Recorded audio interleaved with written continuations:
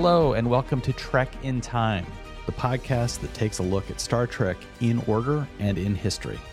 What I mean by that, we're going to talk about each episode of Star Trek in chronological order, and we're also going to take a look at the things that were going on at the time of the original broadcast.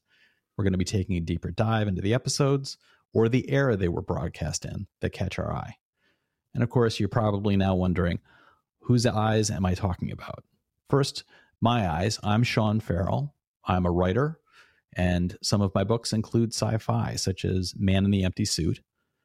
And with me is my brother Matthew. He's the tech guru and inquisitor behind the YouTube channel Undecided with Matt Farrell, which takes a look at emerging tech and its impact on our lives.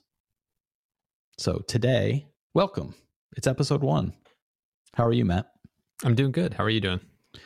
I'm good. I was surprised when I recalled that the episode we're going to be talking about today, which is the very first of the series Enterprise, was a 2-parter. So yeah, I don't know why I didn't remember that. Maybe it's the fact that it was 20 years ago. I know. Makes me feel old. 20 years. So as I said, we're taking a look at Star Trek in chronological order. So this is not the original series. This is not Next Generation. It's not even Deep Space Nine. This is going back to Enterprise, which takes place in the eras that are just about 100 years away from where we are now. But this episode, which landed on September 26, 2001, landed in a very different world than it might have expected. What was the world that it landed in? Well, first, one of the big hits of the day was Alicia Keys' Fallen. And as we just mentioned, 20 years is a long time. It is astounding to me that Alicia Keys has been the name that she is for 20 years. I still think of her as a more recent arrival. Maybe that's just a sign of how old I am. But when I saw that she had a number 1 hit at that time, I did a double take. But even more than that, the number 1 movie at the time was, yes, it was the Keanu Reeves classic Hardball. A movie I don't remember at all. This is a movie that when I read about it, I thought, okay, this is from an alternate timeline because there's no way this movie exists. Hardball, the story of an aimless young man who is scalping tickets, gambling, and drinking, agreeing to coach a little league team from the Cabrini Greenhouse Project in Chicago as a condition of getting a loan from a friend. I have no memory of this movie. I saw pictures of the movie poster. It is Keanu Reeves. Yes. It exists. It's a real thing. Yes. But no recollection. And why would I have no recollection of all this? You may be asking yourself, well, it was September 26, 2001. So basically 2 weeks prior to this movie being released and becoming the number 1 hit, we had September 11th, which is why the New York Times headlines at the time of this show being aired included the headlines, Bush steps up appeal to Afghans to rid their country of Taliban. The FBI says 20 in custody sought to transport hazardous materials. And there was, at the time, a ban on lone drivers at some New York State sites. All of these things were responses to the attack at the World Trade Center on September 11th, which makes the emergence of this show very strange indeed. To go back and rewatch this now, knowing what had happened just 2 weeks prior to its airing, it really was like looking through a window into a very different era. Yeah. For me, at least. Oh, me too. The show is based on hope and optimism and progress. And in the real world, we had just entered what was clearly a terrifying new era. Yeah. And it's a little hard to recall the details of the show as I was watching it. It was as if I was watching it for the very first time, because at the time that I would have watched it, you were in a different headspace. I was in a very different headspace, and I needed to not face what was going on around. Yeah. For the listeners out there, I live in New York City. I've lived here for a long time. On September 11th, was able to get through AIM Instant Messenger, I was able to get a message to Matthew, who lived in Boston, to let him know that I was safe and was going to be heading home and would contact family as soon as possible. But there was no way for me to reach anybody. And on September 11th, I worked in Midtown in Manhattan and ended up having to walk partway down Manhattan to find a working subway station, and then made my way home to Brooklyn. And for the next several days, debris, including calendar pages and memos, rained down on our neighborhood as the material that had gone up into the air when the towers went down fell on my neighborhood. And New York City, for a long time after that, felt like it was under an emotional and a physical lockdown that was very hard to manage. And seeing this show start right off the bat with such an optimistic vision of what the world was like. I recall watching this series when it was on the air, but the details of it, I think I couldn't take them in. So yeah. Very, very different era.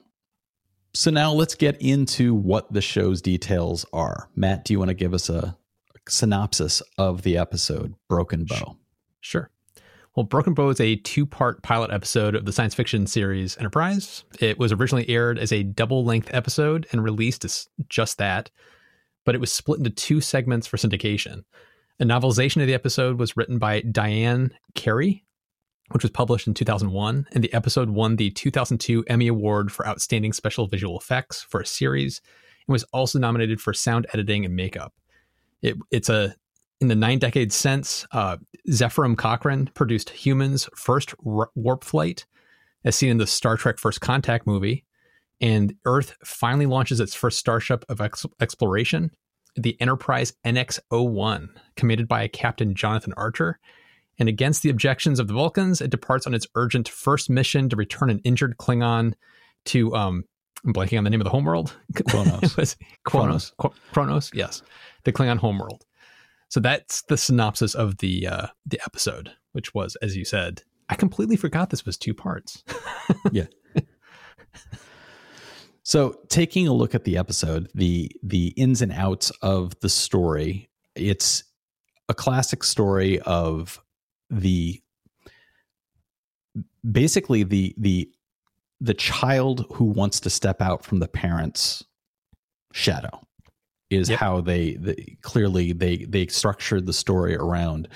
The Zefram Cochrane story in First Contact had already been seen. So you saw humanity in a rebuilding period at that point, where there was still conflict going on from a world that was dealing with conflict. And the building of a solid single vision of humanity had taken place over the decades between First Contact and the series. And that had been taking place under the tutelage and guidance of the Vulcans, but it is framed very clearly from the very beginning of the series as the Vulcans are reluctant to offer any kind of help. They're effectively, I think, following a prime directive. The tone that is set up is one of humanity chomping at the bit. Yeah. Trying to get out there and do its thing, and tired of being held back. And I think that for me, some of the things that worked were the introduction of a major, not conflict, but story arc to the series was going to be the idea of a temporal Cold War that was taking place in the background. And I'm of two minds with this. On the one, I love a good time travel, time element to sci-fi. That is something that I mentioned my book that I've published in the past, which is Man in the Empty Suit. It's a time travel story. It's about a time traveler. So I'm always on board for a good time travel story. It is a very dangerous storytelling device, though. And I think that right out of the gate, the show is, to me, as I was watching this episode, I thought, oh, it's so obvious they're playing with fire and they're getting a little burnt by it. Mm-hmm. The introduction of a temporal Cold War is a really cool story idea. And it has so much to it that could turn into some great storytelling opportunities. But immediately they are stumbling over some elements, I think, like why are the details of what should be history to somebody in the future so up in the air? I felt like they hint at the idea that the time travel or the time element is maybe a pocket that is seeing multiple timelines potentially unweaving and weaving around it. Mm-hmm. And so that there may not be a direct, we know facts because we know the future, as much as we know potentials because we are in a future. Right. I think it may have benefited from a little bit more detail in that way, because to me, it felt a little bit like somebody holding cards and hiding them too close to their chest and not being willing to share more of their hand, because I didn't get how the time travel worked. Like, I liked it as a story element. They were clearly holding it back to dole out in future episodes. But I agree with you. It's like they held back a few too many cards. So there was a little too many question marks in my head as well as we're watching it. Because like it's a standard crutch to use time travel to kind of retcon whatever you want. And so when time travel becomes a key point of, oh, this show's going to be all about time travel. Oh boy, are they going to rewrite all of Star Trek history? We'll be getting to this later, but the whole J.J. Abrams Star Trek did exactly that, which you could look at as a cheat. So there's watching this specific episode. There's that. I remember when I watched it when it was brand new, that was a concern in the back of my head of, are they going to be trying to change the direction of all of Star Trek by doing what they're doing in a way that's going to damage the view of all the previous shows that came before.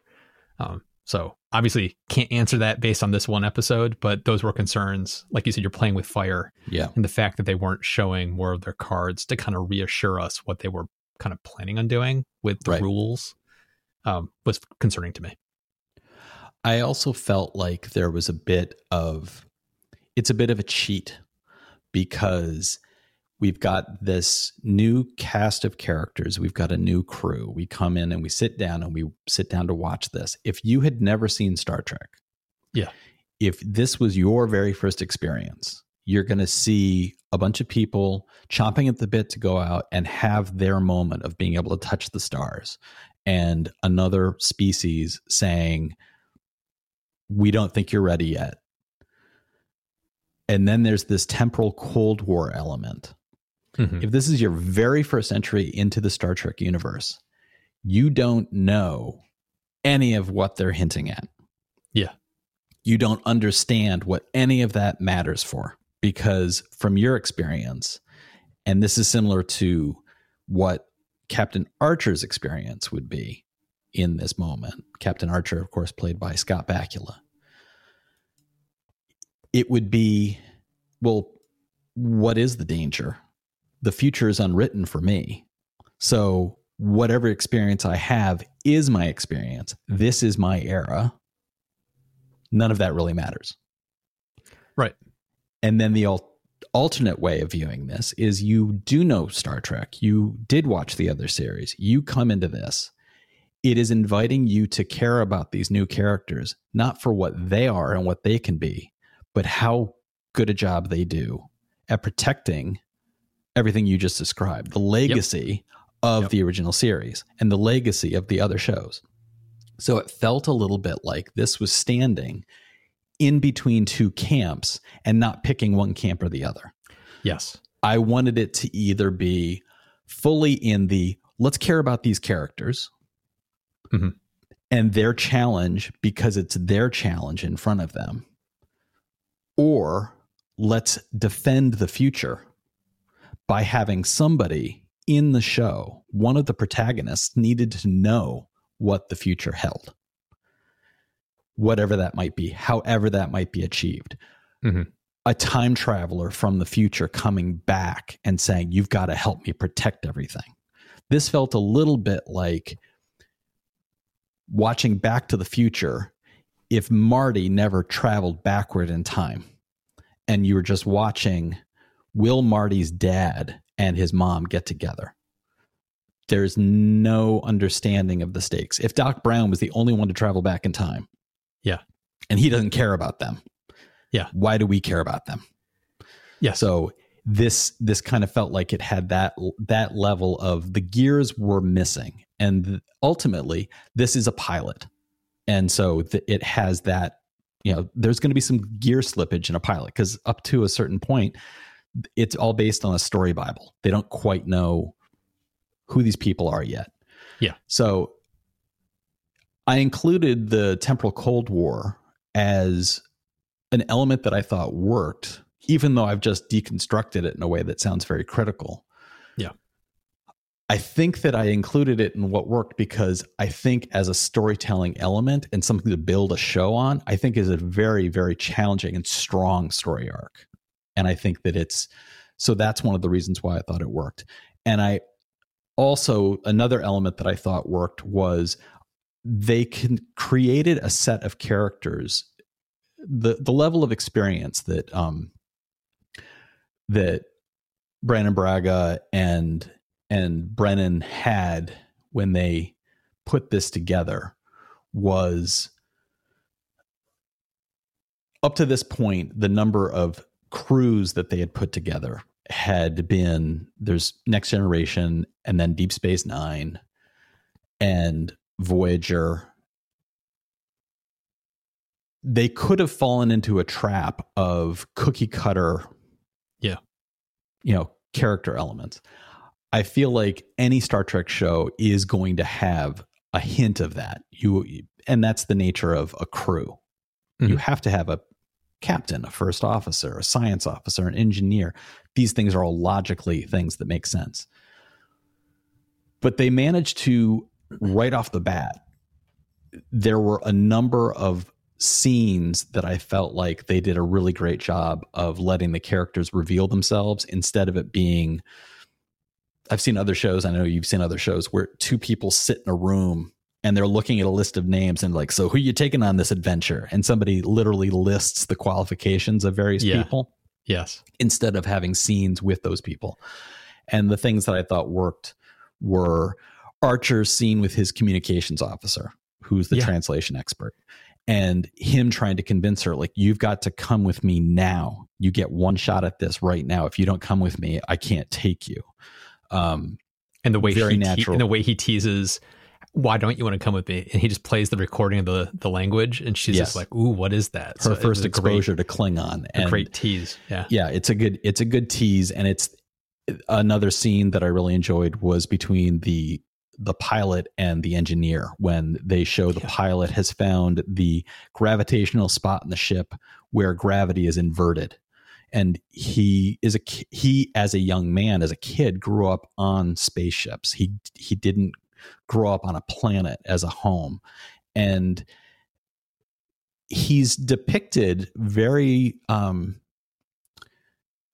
there's a certain Chekhov quality to him. He's played as one of the younger characters. He's played as a little inexperienced, but he's also got a sort of naivete that almost seemed alien, but he's human. And I thought that was a very well structured character.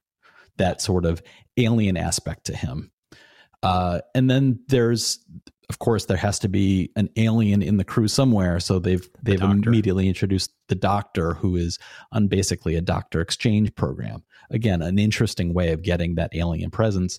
And I thought that it was a very nice touch that his version of medicine seems more homeopathic and more inclined toward natural remedy, even though it might be something like, here's a leech from another planet that helps mend bone. Yeah, it's like, putting this on a wound helps clean and begin the healing process. I thought that was a nice touch. I also like the way that they introduced his character, because like you said, it's like sitting down and looking through a sheet of like, I'm picking so-and-so who's got these qualifications. It's like you see this doctor in action trying to help the Klingon, and the captain recognizes his value just from what he did, and we as an audience saw him do.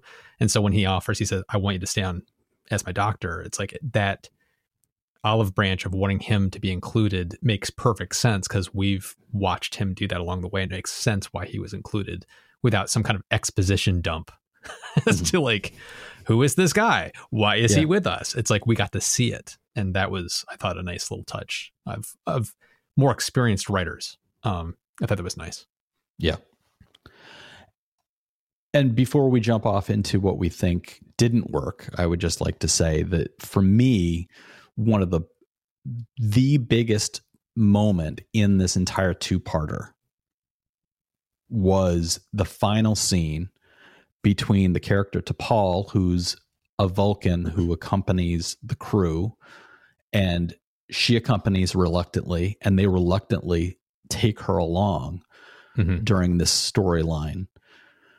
The final scene between her and Archer, where you get the very first hint that they are going to be able to build a relationship that includes trust. Because in that scene, he reveals to her, there's no way that I can do this without you. But for us to do this, it can't be humanity looking to you for help. You need to give me an olive branch here. And she goes with the story of, I will request permission to stay with you so that it will be us looking to help you as opposed to you looking for our guidance. Right. And for me, that scene was the first scene that actually felt like a Star Trek moment of the pairing of two characters where it's ultimately about trust and bonds between crew members who are, on some level, both understanding, I can't do this by myself and I'm afraid, but you make me feel safe. And that kind of relationship has to be had within the stories of Star Trek. That's ultimately the message is we're stronger as a group than we are individually. So to see that moment finally be had, I think at the very end of the second episode, that was the moment I was just like, yes, and now it's Star Trek. All the visuals aside, that was the moment for me that it became Star Trek. I would agree with you on that completely. Another thing I would want to add to the things I liked, sci-fi concept-wise, I really like the Suliban ships and the technology that they use, like the whole Helix. It's the giant ship is a bunch of just modular thinking. Yeah, it's like I love. There was a lot of uniqueness. Like Star Trek has been around for how long at this point? And it's like, they've touched on pretty much everything at this point. What new can you bring to us? The whole way that the temporal communication system works in that room with the multi, like they see themselves in many forms, like the trails, and that whole fight sequence is very unique and interesting, playing with temporal mechanics. And then the whole Helix structure ships. I was like, there was a lot of new in here that you haven't seen in Star Trek before when you talk hard sci-fi kind of stuff that's happening. So on that regard, I think they did some cool stuff there. Yeah, and it's impressive that you're talking about something that is supposed to predate the original series and Next Generation, and there were elements in there that seemed more advanced. It's the idea of advancements and the main villains in this one, the Suliban, are technologically advancing themselves. They're forcing themselves to genetically be enhanced. And so that's something that we hadn't really seen in other series yet. The Borg, of course, doing it in a technological perspective, but they're actually enhancing their bodies so that they can chameleon-like mimic their environment, turning themselves effectively invisible, or they can see a spectrum of color that isn't available to their eyes naturally. Things like that give them effectively superpowers. Yep. And that hadn't been seen before in a major character that would be a recurring character. But then, of course, there are things that don't work. Yeah. Matt, you want to jump off into any of the things that you thought were not so fantastic? The one, and I think there's one scene in particular that I know we're both thinking of. What I'm about to say is that you're going to go, yep, there you go, on the nose. There's a scene in this show where you talk about that final scene, which was, okay, this is Star Trek. There was one scene that was, wow, this is so not Star Trek. What is happening right now? This feels like I'm going into a Cinemax late night special here, which was the T'Pol and Trip come back from the planet and they're contaminated with something. They have something on them that has to be treated. Cool science fiction concept because it's an old ship, old technologies. They have to go into a decon chamber before they can come in the ship. But they have to spread gel on their bodies that will be irradiated and something that will kill all the bacteria that's on them. This shower gel scene between T'Pol and Trip, where they tight close-ups of rubbing gel into each other's bodies and the glistening glitter and the very sensual nature of the whole thing. It was literally moving each other's underwear out of the way to be able to apply. It was so gratuitous and just, I can't believe that the people that are that made this show, that are versed in Star Trek and have a history of writing and producing Star Trek, that they created that scene on their own. It felt like it was somebody from CW or whatever. I think it was CW that did this show. Was like, we need to get some sex because sex sells, and I think it would have been UPN, wouldn't it? Yeah, it was UPN. It was like, It felt like there was kind of probably a mandate to like sex up Star Trek. Yeah. And so this was them trying to sex up Star Trek. It sounded very much like the network showing up and saying, we've looked at the numbers and any show on the network that has at least this much skin gets this many viewers. Yes. So put something in there. And it was like, and they were also trying to lay the groundwork that there's going to be something between Trip and T'Pol, because, oh, look at this sexy shower scene. They belong together. Watch them rub each other. It was really, that scene should have been excised from the show. It should have just been on the cutting room floor. It's awful, eye rolling. I remember watching it when it was live and like doing a like double take. And my wife turning to me as we were watching it going, what is happening right now? What is happening? Make this stop. Because it goes on for a good like minute. It's a very long scene. It is extremely dated. Yeah. And it is uncomfortable to watch. And it was uncomfortable for me to watch now. And I watched it completely alone. And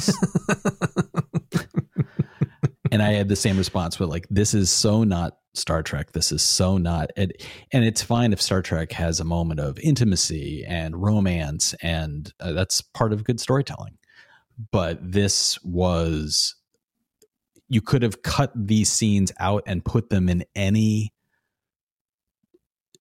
TNA movie from Cinemax, and it would have fit in just as well. It had nothing to do with the context. It had nothing to do with the characters, other than the fact that they were having what was supposed to be a very dry conversation about the context of the adventure that they were currently on, which made it even more awkward because it was like they were trying to have a somewhat heated business conversation. They have a disagreement. Yeah. And while they're having that disagreement, they're also caressing one another's bodies. And I'm sorry, it just didn't work. No. Another element that I thought was something that stood out for me was there were a number of times where women were in distress and needed men to swing in on a rope and save them. Yeah. And it was a recurring element. Basically, every female character had to be saved at various moments. Anytime their shooting started, the women were usually unarmed. There was one moment where I can recall that a woman was actually firing back. Most of the time, the women were being protected, being shuttled by men, and being sent by men to, like, you get to safety while I do the heroic thing.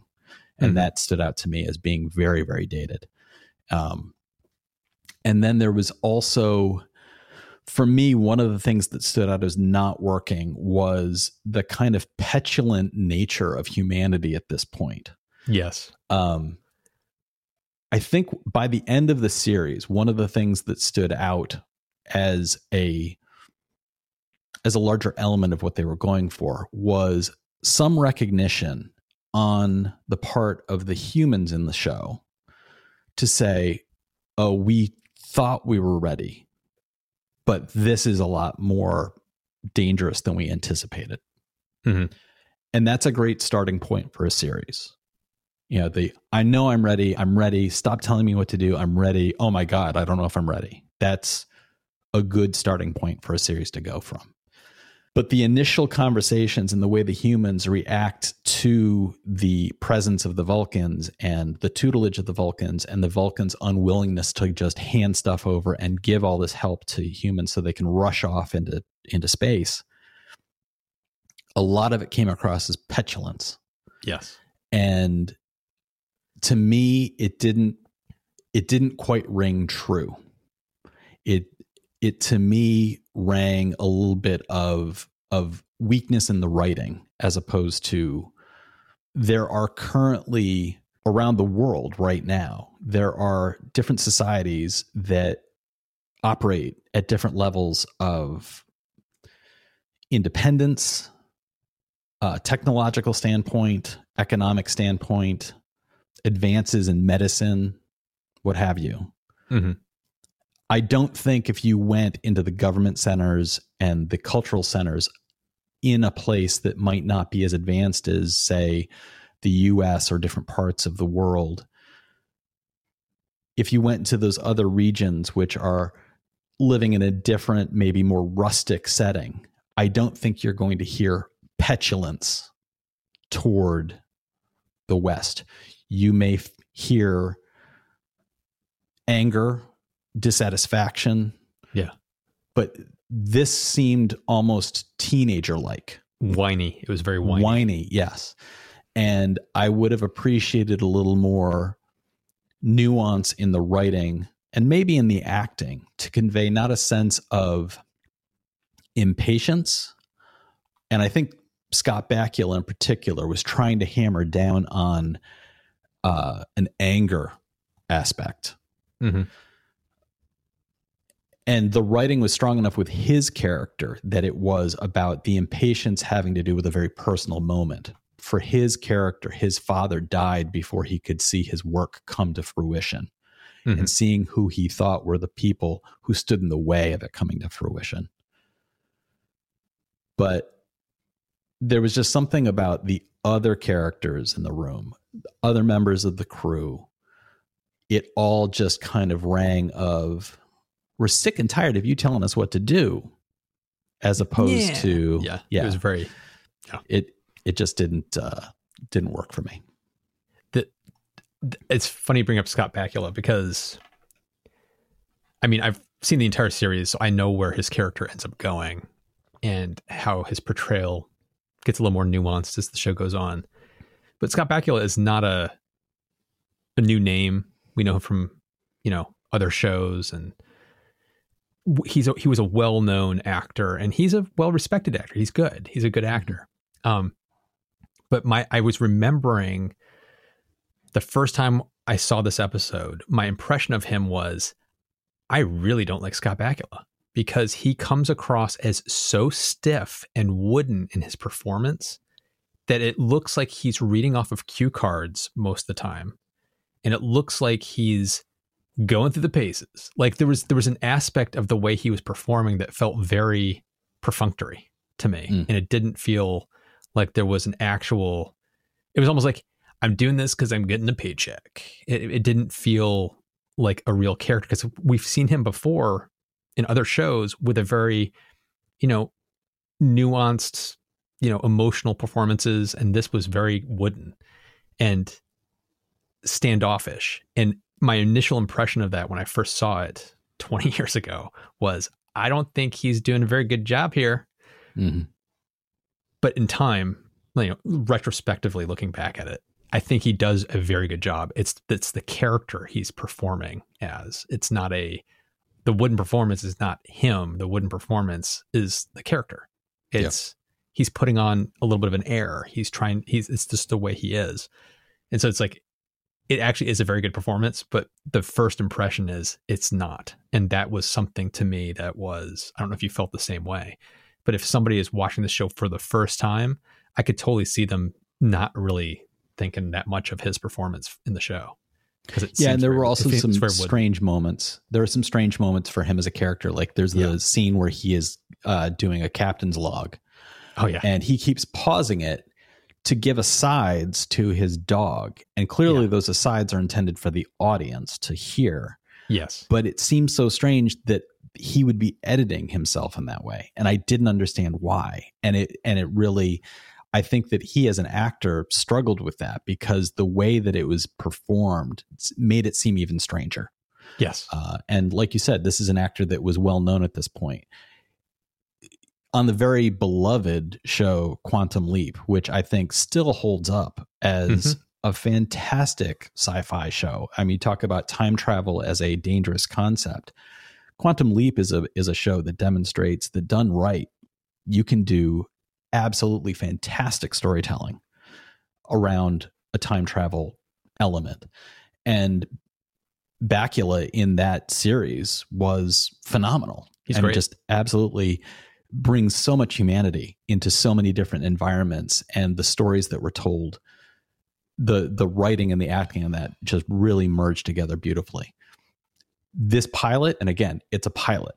So yes, I agree with you. Moving forward, we're going to see a different captain emerge over time. And I'm looking forward to that, especially considering there have been some rumors that I've heard recently that Archer is going to be seen again in newer Star Trek stories, that there's going to be an emergence of him in something in the future. So I think I'd be all for that, because he grew on me very quickly in the show, but my initial impression was not positive. I remember 20 years ago. Yeah. Before we wrap up, I wanted to go on a deeper dive into one of the characters. I wanted to talk about T'Pol. T'Pol, who was portrayed by Jolene Blalock, is the Vulcan who is assigned to the crew against the wishes of basically everybody. And as Matt and I mentioned earlier, there's a scene at the end of the episode in which she and Archer kind of get each other, and he asks for her help in having her be the one to ask for her right to stay aboard the Enterprise. Going a little deeper into the character, this is what I think is most interesting about her. And I remember when the show was on the horizon, I remember hearing that the Vulcan aboard the ship was going to be the character T'Pau. And of course, when the series started, it was T'Pol. So looking a little deeper into it, and this is from Memory Alpha, which is a website that goes deep into Star Trek lore, it describes the transition of the character in this way. Originally, the main character of T'Pol on Enterprise was intended to be a younger version of T'Pau. It was discussed as a possibility, remembered executive producer Rick Berman.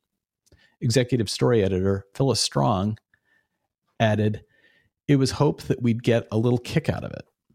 In the series Bible for Enterprise, T'Pol was called T'Pau, and a special note to fans of the original Star Trek series suggested they were perhaps the same character. The note referred to the original T'Pau as a powerful ancient Vulcan. Here's where it gets interesting. They wanted to have the character T'Pau. T'Pau is viewed as the Vulcan leader in various episodes in the future. She is a presence in the episode of the original series Amok Time, where she is portrayed as being potentially not only a leader, but is related to Spock in some way. But it gets interesting because they couldn't use T'Pau as a name due to some legalities. Reusing the name T'Pau for a regular character was difficult, as the creative staff realized. Strong commented, "Unfortunately, we couldn't get the rights to do that. It was prohibitively expensive." Apparently, the writer of the original episode in which T'Pau was named had the right of control over the name of T'Pau. Executive producer Brandon Braga more specifically explained in 2010 the Enterprise character's name was changed to avoid having to deal with the legal component of the original writer. Shortly after being cast as T'Pol on Star Trek, Enterprise actress Jolene Blalock revealed a fondness for the character of T'Pau. "There was something about her that I've always loved," commented Blalock. "It just made an impression on me." The introduction of the character on the original series influenced the portrayal of Vulcans on Enterprise, including how Blalock played T'Pol. I think that one of the nuances in the portrayal of T'Pol is the undercurrent of there being a little bit more emotion in the portrayal of the Vulcans, and their distrust and, on a certain level, dislike of humans being something they're barely able to hide. Yeah. So I appreciated that. I agree. There was a little bit of a disdain, distaste, like they're slumming it by hanging around with us. Yeah, they're hanging out with riffraff. Yeah. Aren't we all? So next time on Backtrekking, we'll be talking about the third episode, if you count the first and second as the pilot. And that episode is titled Fight or Flight. Matt, do you have any predictions about what we'll be seeing on Fight or Flight based on the title alone? They're going to fight or run away. I think that that's probably pretty close. Thank you so much for listening, everybody. We hope you've enjoyed this look back through time at not only the episode, but the times that the episode dropped in. And we hope you'll join us again next time. If you have any comments, you can find our contact information in the podcast description. Or if you're watching this on YouTube, you can just drop down into the comments right below the video. We'll talk to you next time. Thanks so much for listening.